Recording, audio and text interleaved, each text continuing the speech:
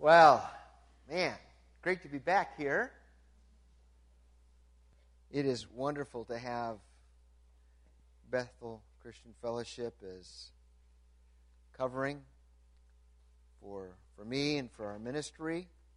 And so it's a very special place for me. John chapter 11 this morning.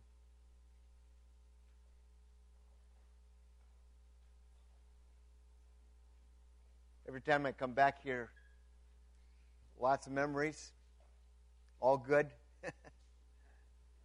And good to see each of you. Praise God. Amen. John 11. Now a certain man was ill, Lazarus of Bethany, the village of Mary and her sister Martha, and it was Mary who anointed the Lord with ointment and wiped his feet with her hair, whose brother Lazarus was ill. So the sisters sent to him, saying, Lord, he whom you love is ill. But when Jesus heard it, he said, this illness does not lead to death. It is for the glory of God, so that the Son of God may be glorified through it. Now, Jesus loved Martha and her sister and Lazarus. So when he heard that Lazarus was ill, he stayed 2 days longer in the place where he was. Lord, as we just take a few minutes this morning in your word, just so grateful to be here this morning. Thank you, Lord, for the privilege of being able to worship again with Bethel Christian Fellowship. And I pray, God, that you will take the word that you've given me this morning and you speak to us all just in a fresh way this morning, Lord. May we hear your voice. May you speak to us this morning, God. Thank you for the power of your word to transform and change us. Open our eyes. Turn us from darkness to light. Turn us from the power of Satan to the power of God. We rejoice in all of that in Jesus' name. Amen. We all love the Lazarus story. We love the end of the story. We love the miracle. We love Lazarus come forth. We love the empty tomb. We love seeing Lazarus hop out of the grave. Huh? And we love Jesus telling the people to loose him and let him go. And I'm sure when people did that, it was kind of like, I don't know if I want to touch this guy or not. He's been dead 4 days. As they began to unwrap him and to see the absolute miracle of what God had done. We love that. And how many would just like to live in that atmosphere all the time? But how many know the story didn't start there? The story started with something else. The story started with the silence of God. The story started with God not doing anything. The story started with grief and loss and emptiness. The story starts with death. The story starts with this very dear friend of Jesus, Lazarus. He wasn't just an acquaintance. I mean, Jesus had stayed in their home many times. They were buddies. They'd hung out together. They'd had many meals together. They'd enjoyed fellowship together. And Jesus was almost like a brother, I'm sure, to Lazarus and to Mary and Martha. And now Lazarus is sick, and it's an extended illness, according to the Greek here. And over an extended period of time, he didn't get better; it got worse. And now they become anxious because of his condition, and they send someone to go and find Jesus. They know basically where he's at, and so they send somebody to go get Jesus to have him come. They'd seen his miracles many times. They'd seen the power of God. They'd seen him speak to demons and see demons respond to his authority. So there was no question in their mind what Jesus could do. It was not a matter of faith here, folks. They had faith. They totally believed in the power of Christ. No question. So they send, and Lazarus gets worse. And his temperature rises. And they're trying to keep him cool, and nothing's helping. And they keep sending people out. Where's Jesus? Anybody see Jesus? Has Jesus come yet? And nobody's seen Jesus. And then all of a sudden his breathing becomes shallow. And I'm sure under their breath they're saying, Jesus, where are you? Why are we here? Why are you silent? Why didn't you come? And then he dies. And they're numb with grief, and they go through the funeral, and Jesus isn't at the funeral. Wow. It's kind of like, what is going on here?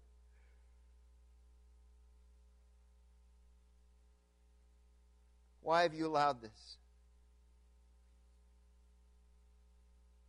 Why do we feel abandoned?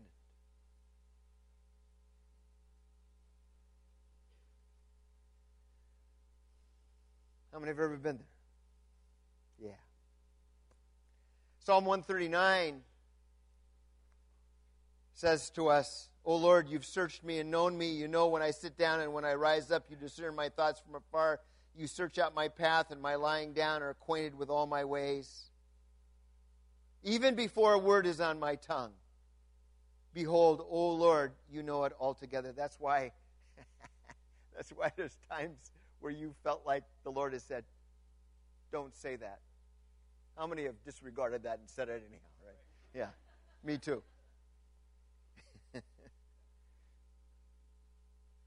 You hem me in, behind and before, and I love this line in verse 5. And you lay your hand upon me. Isn't that beautiful? It's not that God grabs us and jerks us around. No. He lays his hand upon us in that loving, gentle, wonderful way that comes from God. Such knowledge is too wonderful for me, David says. It is high. I cannot attain it. Where shall I go from your spirit? Where shall I flee from your presence? If I ascend to heaven, you're there. If I make my bed in Sheol, you're there. If I take the wings of the morning and dwell in the uttermost parts of the sea, even there your hand shall lead me, and your right hand shall hold me, even in silence. Even in silence. And so, Paul, in Romans chapter 8, raises the question. And the question is this: who shall separate us from the love of God? Who? Why does he raise that question? He raises that question because there are life experiences that you have and that I have that will cause you to question whether or not God loves you. And he lists them, or some of them. Obviously, he can't list them all, but he lists some of them. Who shall separate us from the love of Christ? Shall tribulation, pressing pressure, shall distress, shall persecution, shall famine, shall nakedness, shall danger, shall sword?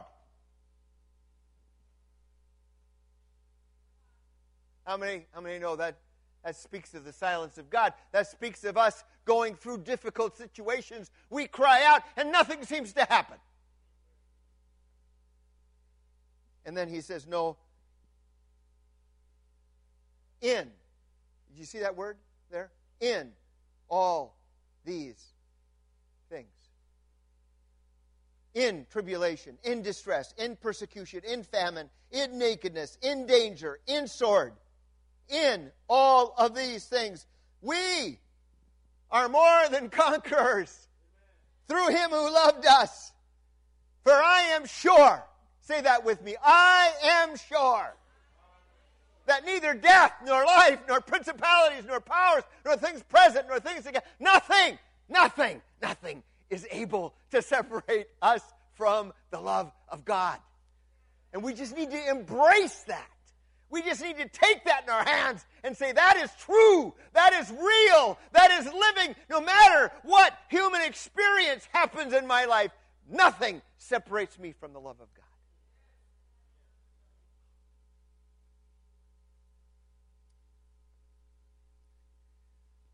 following World War II, Allied forces go into Germany.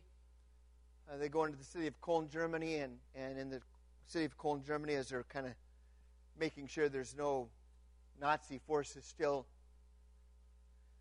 within the city, they go into the basement of a large home, and in this basement they find a writing on the wall. Obviously, there'd been a bunch of Jews that had been hiding there, and hiding from the Gestapo, and they had written something on the wall, and this is what it was: "I believe in the sun, even when it is not shining. I believe in love, even when I am alone. I believe in God, even when He is silent." Do you? It's easy for us to believe in God when He says, "Lazarus, come forth." It's easy for us to believe in God when we cry out and God quickly answers. Don't we love the answers of God? Don't we love it when God speaks? Don't we love it when God clarifies? How many believe that God answers prayer? Of course He does. Of course He does. I mean, if we took time today and took a mic and went all over this congregation, we would be here all day long in people sharing very clear, identifiable answers to prayer. How many can say God has answered many of my prayers?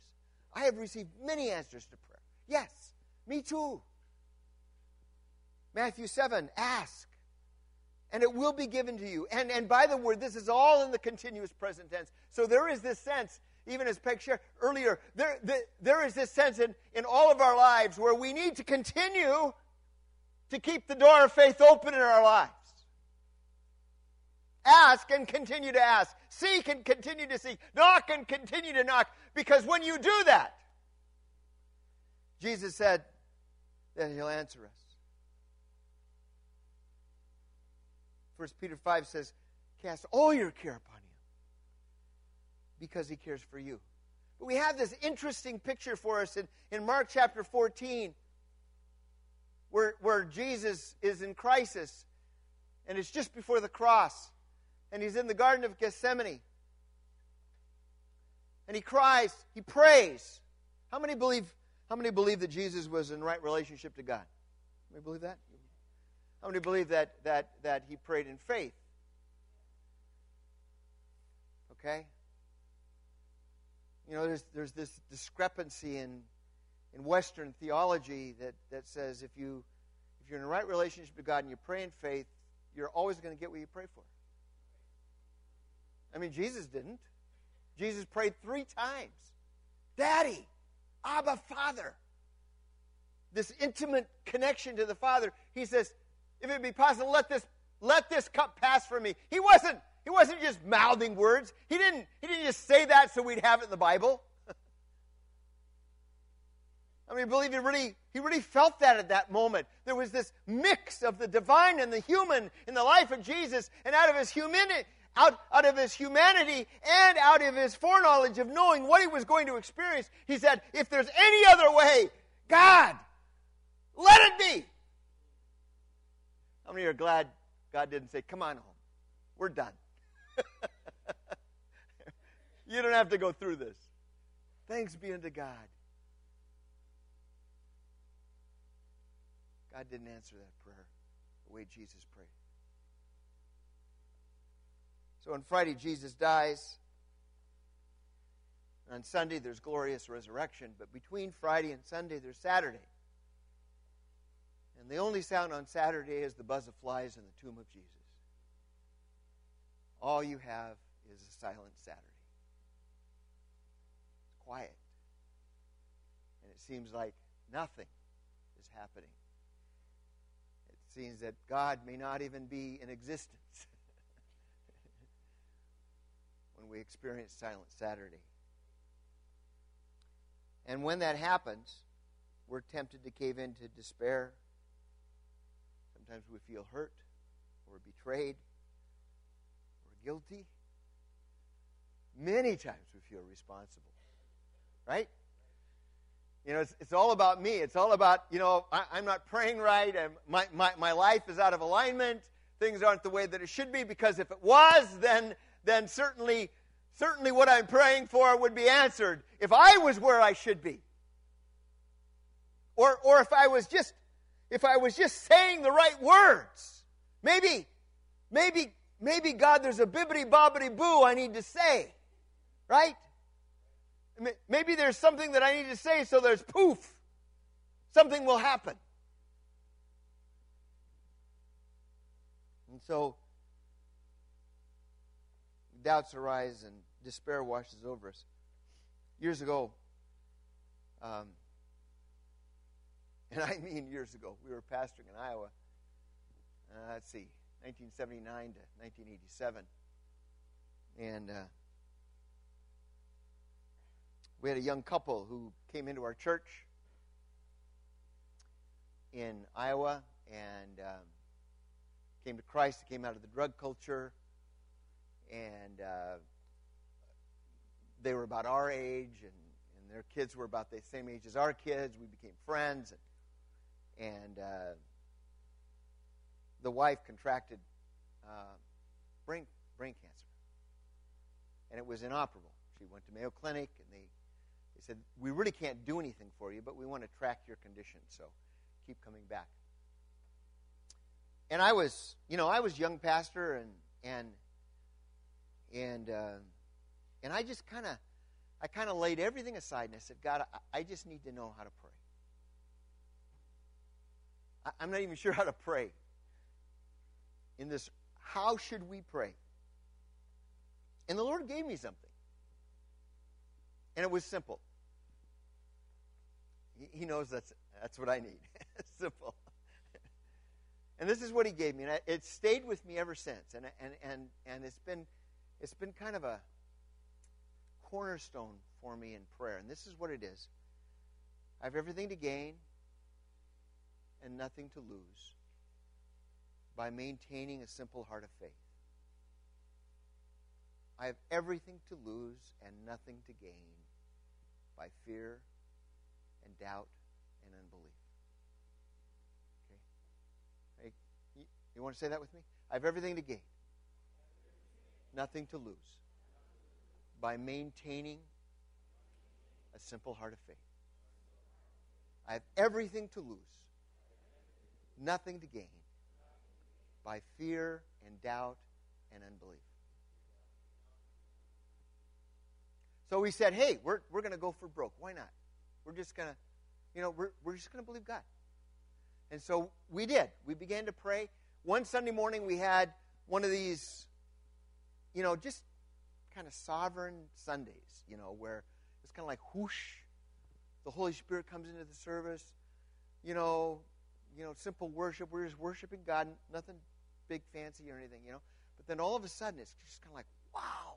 And everybody just has their hands up and praising. And I'm sure I'm not exaggerating saying, I think people stood and praised God for about a half hour that morning. Just stood in the presence of God and worshiped the Lord. It was wonderful, powerful. I got up that morning and preached short because we worshiped long. So, after service, people are walking out. And as it was back in those days, as pastor, you always stand by the back door or front door, whatever. So I'm standing by the door, and Cindy comes up to me and says, I need to talk to you for a second. She pulls me aside. She's a brand new Christian. Okay? And she said, God spoke to me this morning as we were worshiping God. And He said, on this particular day, I'm going to heal you. Now, before I finish the story, she's a brand new Christian. She doesn't even know where Deuteronomy is. I mean, But God knows how to talk to her in a way that she understands. So don't get hung up about hearing the voice of God. You are not that complex to God. He knows how to talk to you so that you hear. How many believe that? So chill. Don't worry. Don't worry about hearing the voice of God. Just the Scripture says, just keep your ear open. Just he that has an ear to hear, let him hear. All right? So just say, God, I'm all ears. It's a good principle to have big ears and a little mouth. Right? All right. So, keep big ears. Keep listening. Keep listening to the voice of God. And she heard. She heard that morning, and God said, on this particular day in the month of June, I am going to heal you. Well, it was the day of her next appointment at Mayo Clinic. She goes to Mayo Clinic, and as their custom is, they ran her through a half day worth of tests. They came back at noon, circled her bed at noon, and said, we're sorry, but we got to run the tests all over again. So, that night they come back. The doctors surround her bed again and said, first of all, we need to explain why we did the test all over again, because we have all the empirical evidence. We know exactly what you had, what your condition was, and we know that we did not do anything. We didn't give you any medication. We didn't do anything for you. We've just been observing you. But now we know that and we had to document it twice because we weren't sure if there was something wrong with our equipment, because what was there is now gone. Okay? All right. All right. Beautiful, wonderful. We love that. Now listen, I pastored 35 years. We saw miracles, and this is a wonderful miracle, but I also had a lot of funerals. Some of them, 95 years of age, it's a celebration, it's rejoicing, but others, 18 years old, head-on collision, a mile from home. We don't get this. Others, I remember in Cloquet, when I was pastoring in Cloquet, we had a young couple come into our church, and they'd been waiting a long time to have a baby, and she was basically almost due, and so I get a call from the husband from the hospital from St. Mary's, and I could tell from his voice that things weren't right. And he says, "You got to get up here right now." And so I rushed, jumped in my car and drove like crazy to Mayo Clinic. To St. Mary's in Duluth, and went up to their room. And I'll never forget this. The baby had been born, and they were holding their baby all wrapped up. And they gave me the little baby and said, "Pastor, we want to dedicate our little baby to Jesus, because our little baby has been born with only a brain stem, no brain. She's got 2 hours to live. So would you help us dedicate her to the Lord?" At that point, words are meaningless. At that point, you weep with those who weep, right? At that point, you don't give long scriptures. At that point, you don't give answers. I probably told this story before, but here, because I was here long enough to tell all of my old stories. So bear with me. All right. There was a magazine called Eternity Magazine. I think it's really funny because it's no longer in existence, but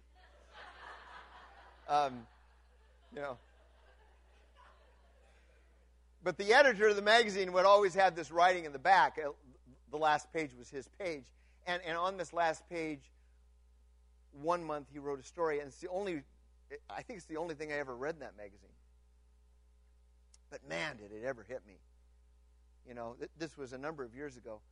And he tells a story about how that 3 of his sons died at in different events. Can you imagine? 3 sons. And his 3rd son just died, and he's in the hospital. He's sitting there in the waiting room, had just heard that his son died. And he said a guy came in, and he talked incessantly, prayed long prayers, read all kinds of scripture. He said he finally left, and I was so glad.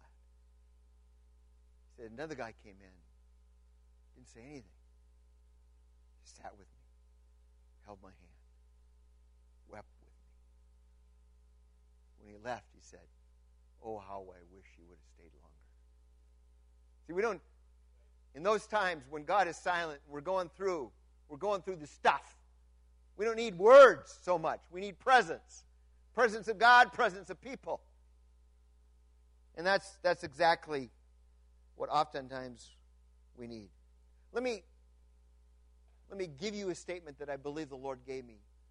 Do not downgrade your faith to the level of your disappointment.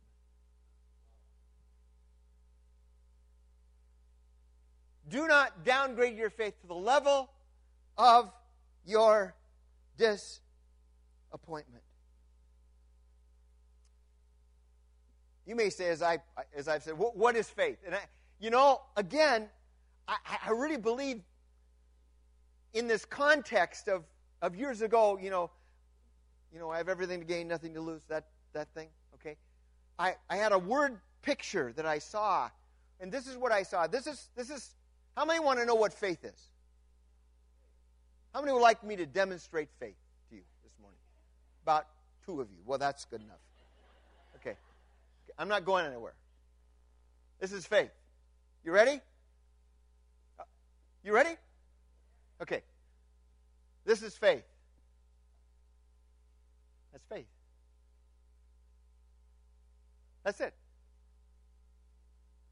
It's just opening the door. It's opening every window and every door you have. Because faith is this. Faith is Psalm 24. Open the gates so that the King of Glory may come in. All right? That's faith. Faith is saying, God, I'm opening my gates. I'm opening my doors. I'm opening everything I got so that the King of Glory may come in. Now, the problem, this is the problem. And the problem is that many of you have done that. You've said, okay, all right, we're going to go for this. All right, God, come in. God? God, where are you? Are you going to come?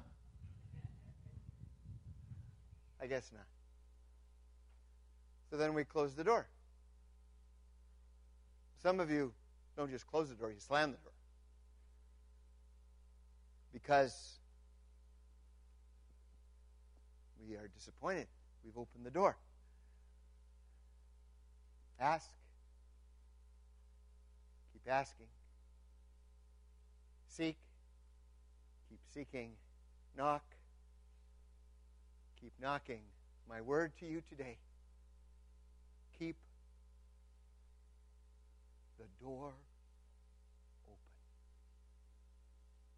I don't care. Just keep your doors open.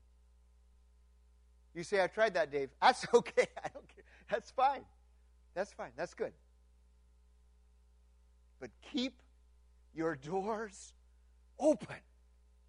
Because the enemy, the thing he wants you to do is to close the door. To close the door. Because it is only as we keep our doors open that the King of Glory will come in. So I'm going to keep the door open. A day, a week, a month, a year, 5 years, 10 years, 25. I don't care. I will keep the door open. That's what God has called us to do. Psalm 27 says, I believe I shall look upon the goodness of the Lord. Why not? Why not believe that? Pastor Jim, I told him what I was going to speak on.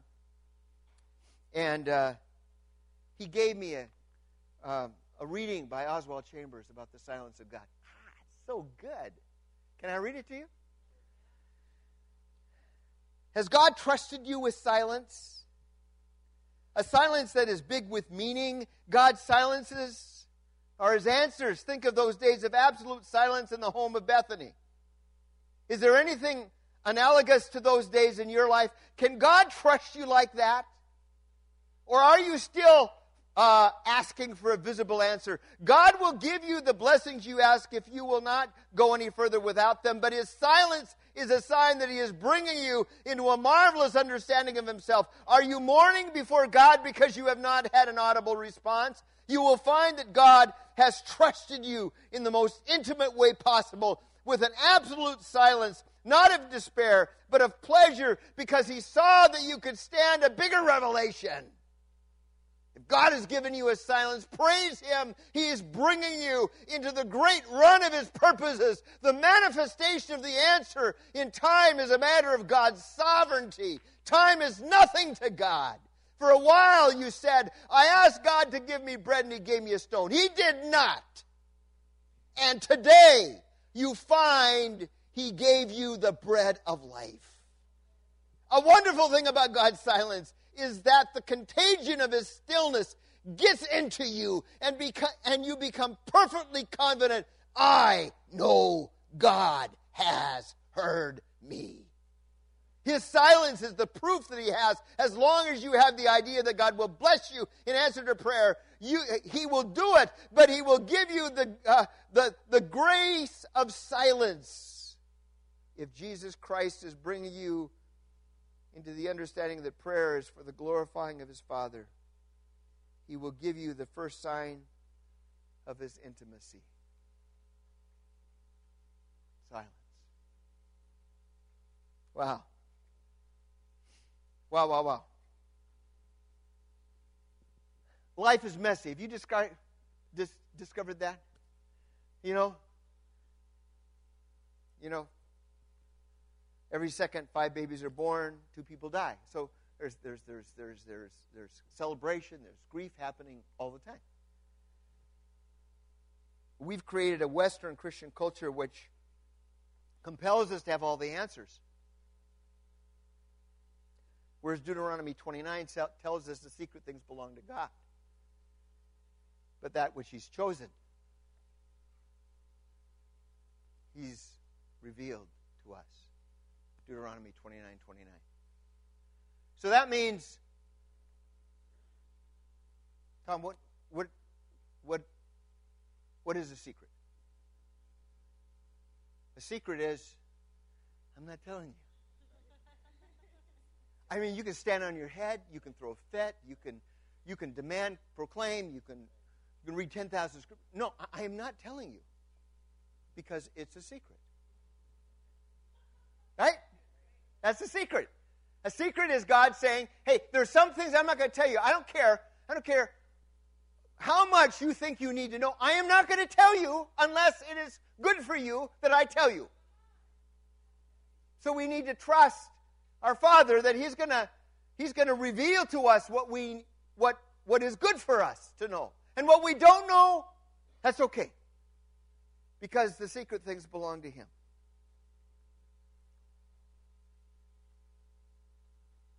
Now, you know and I know we're not guaranteed blue skies all of our life. Christian life is not a 5-star hotel. You found that out? How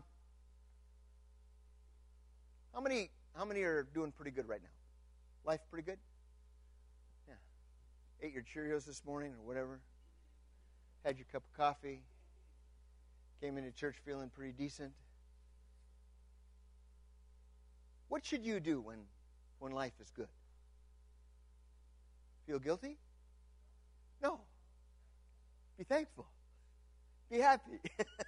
Right? When life is good, be happy. When life is good, rejoice. When things are going well, praise be unto God.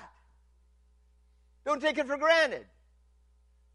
Because God doesn't guarantee you that life on planet Earth, this side of heaven, is always going to be wonderful. He doesn't say that. He says in the world you're going to have trouble. You're going to have pressing pressure. But don't lose sight of the fact that I have overcome the world. Okay? So that's where we're at. I'm almost done. And we all say amen to that, sure. He's called us to faith, opening our doors, but He's also called us to courage. You remember Daniel chapter 3, and this is a lot shorter than the first part. Daniel chapter 3, the 3 Hebrew children. You know, this is, let me read it. Let me read it to you. This is what they say. Shadrach, Meshach, and Abednego. answered and said to the king, O Nebuchadnezzar, we have no need to answer you in this matter.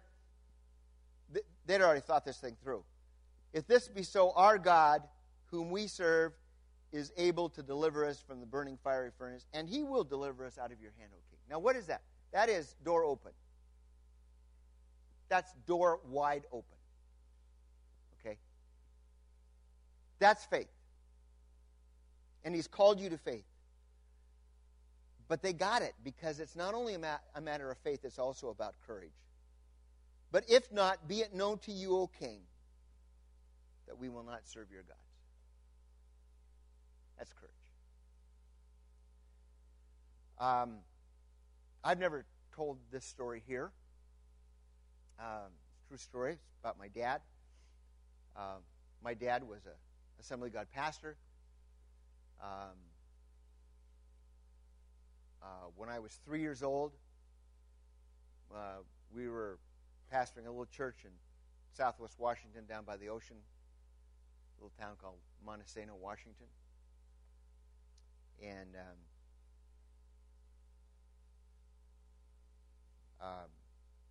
my dad came home from church one day at noon for lunch and walked up the back steps. And he's 32 years of age, walks up the back steps of the parsonage where we were living, and falls over backwards, passes out, falls over backwards down the steps. My mom screams, hollers, did whatever people did 60 years ago. We didn't have aid cars back then. So they called the ambulance or something. The ambulance came, got my dad, took him to the hospital in Olympia, which was the closest main hospital. And they said, we can't help you. They sent him to Harborview Hospital in Seattle. My dad's kidneys had shut down, totally shut down. And there's only a couple kidney machines in the country at the time, very few. So it was all on a lottery system. If your number came up, you got one. If you didn't, you didn't. It's just the way it was. And but my dad had his door wide open. He totally believed that God was going to heal him. In fact, he had so opened his door that he'd already determined what the title of his new book was going to be. It was going to be based on the book of Malachi, and the title of his book was going to be called With Healing in His Wings, because he so totally believed that God was going to heal him. He was in the hospital for 9 months, Seattle. They did everything they could. He never got a kidney machine. And after 9 months, at 33 years of age, when I was 4 years old, my dad died.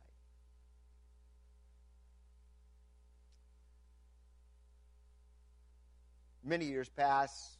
I end up going to Bible college, end up entering in the ministry. After I entered the ministry, my mom said, I need to tell you a story. She said, when your dad realized he was going to die, when it was there at the very end, he actually prayed that what was his would become yours. And so I've never claimed this as my ministry. It's always been my dad's. The Elisha thing, passing of the mantle. Now, my dad could have responded in bitterness. He could have said, God, 33, young man, I love you, I serve you, I got 2 little kids, I got a wife, I don't have any life insurance, because Pentecostals did not have life insurance in those days.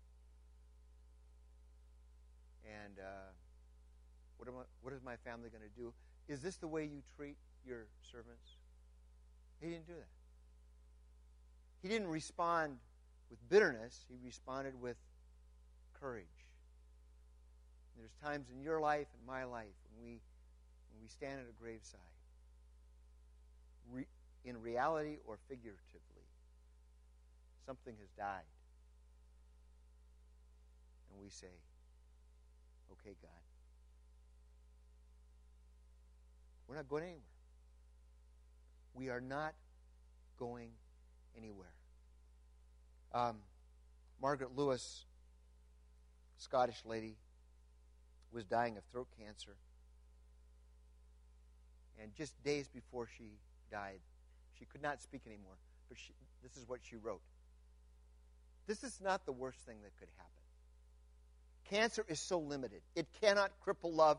It cannot shatter hope. It cannot corrode faith. It cannot eat away peace. It cannot destroy confidence. It cannot kill friendship. It cannot shut out memories. It cannot quench the Spirit. It cannot lessen the power of Jesus. That is courage. In the darkest hour, when it seems that God is silent,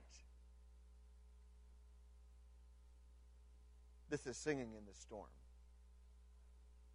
This is saying nothing can separate us from the love of God. This is saying, I'm a conqueror in Christ Jesus. In good times, in difficult times. I think Martin Luther got it wrong when he said at times, God is the God who goes missing. I don't think that's right. Behold, I am with you always. I will never leave you. I will never forsake you. And so in the midst of dark times, in the midst of silent times, we need to keep our doors open, and we also need to stand with courage. Would you stand with me this morning?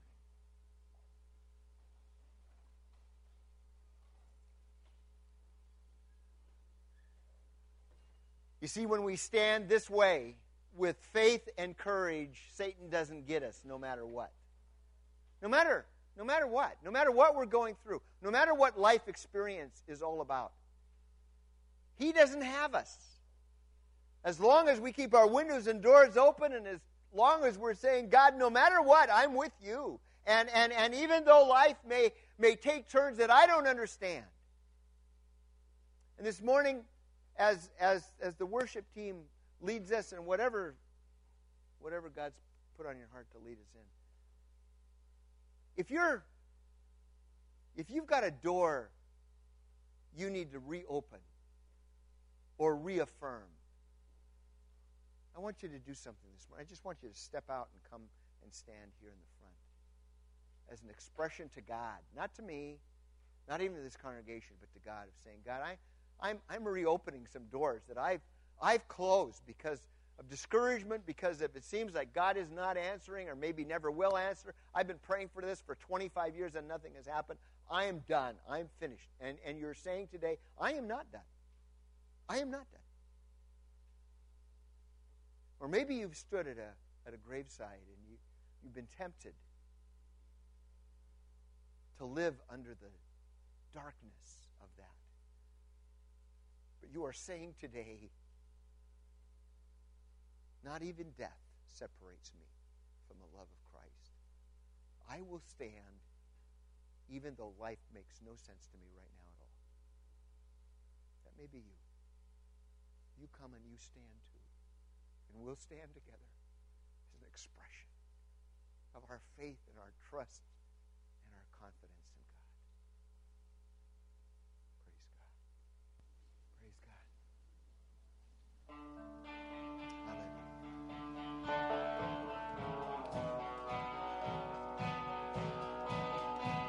Hallelujah.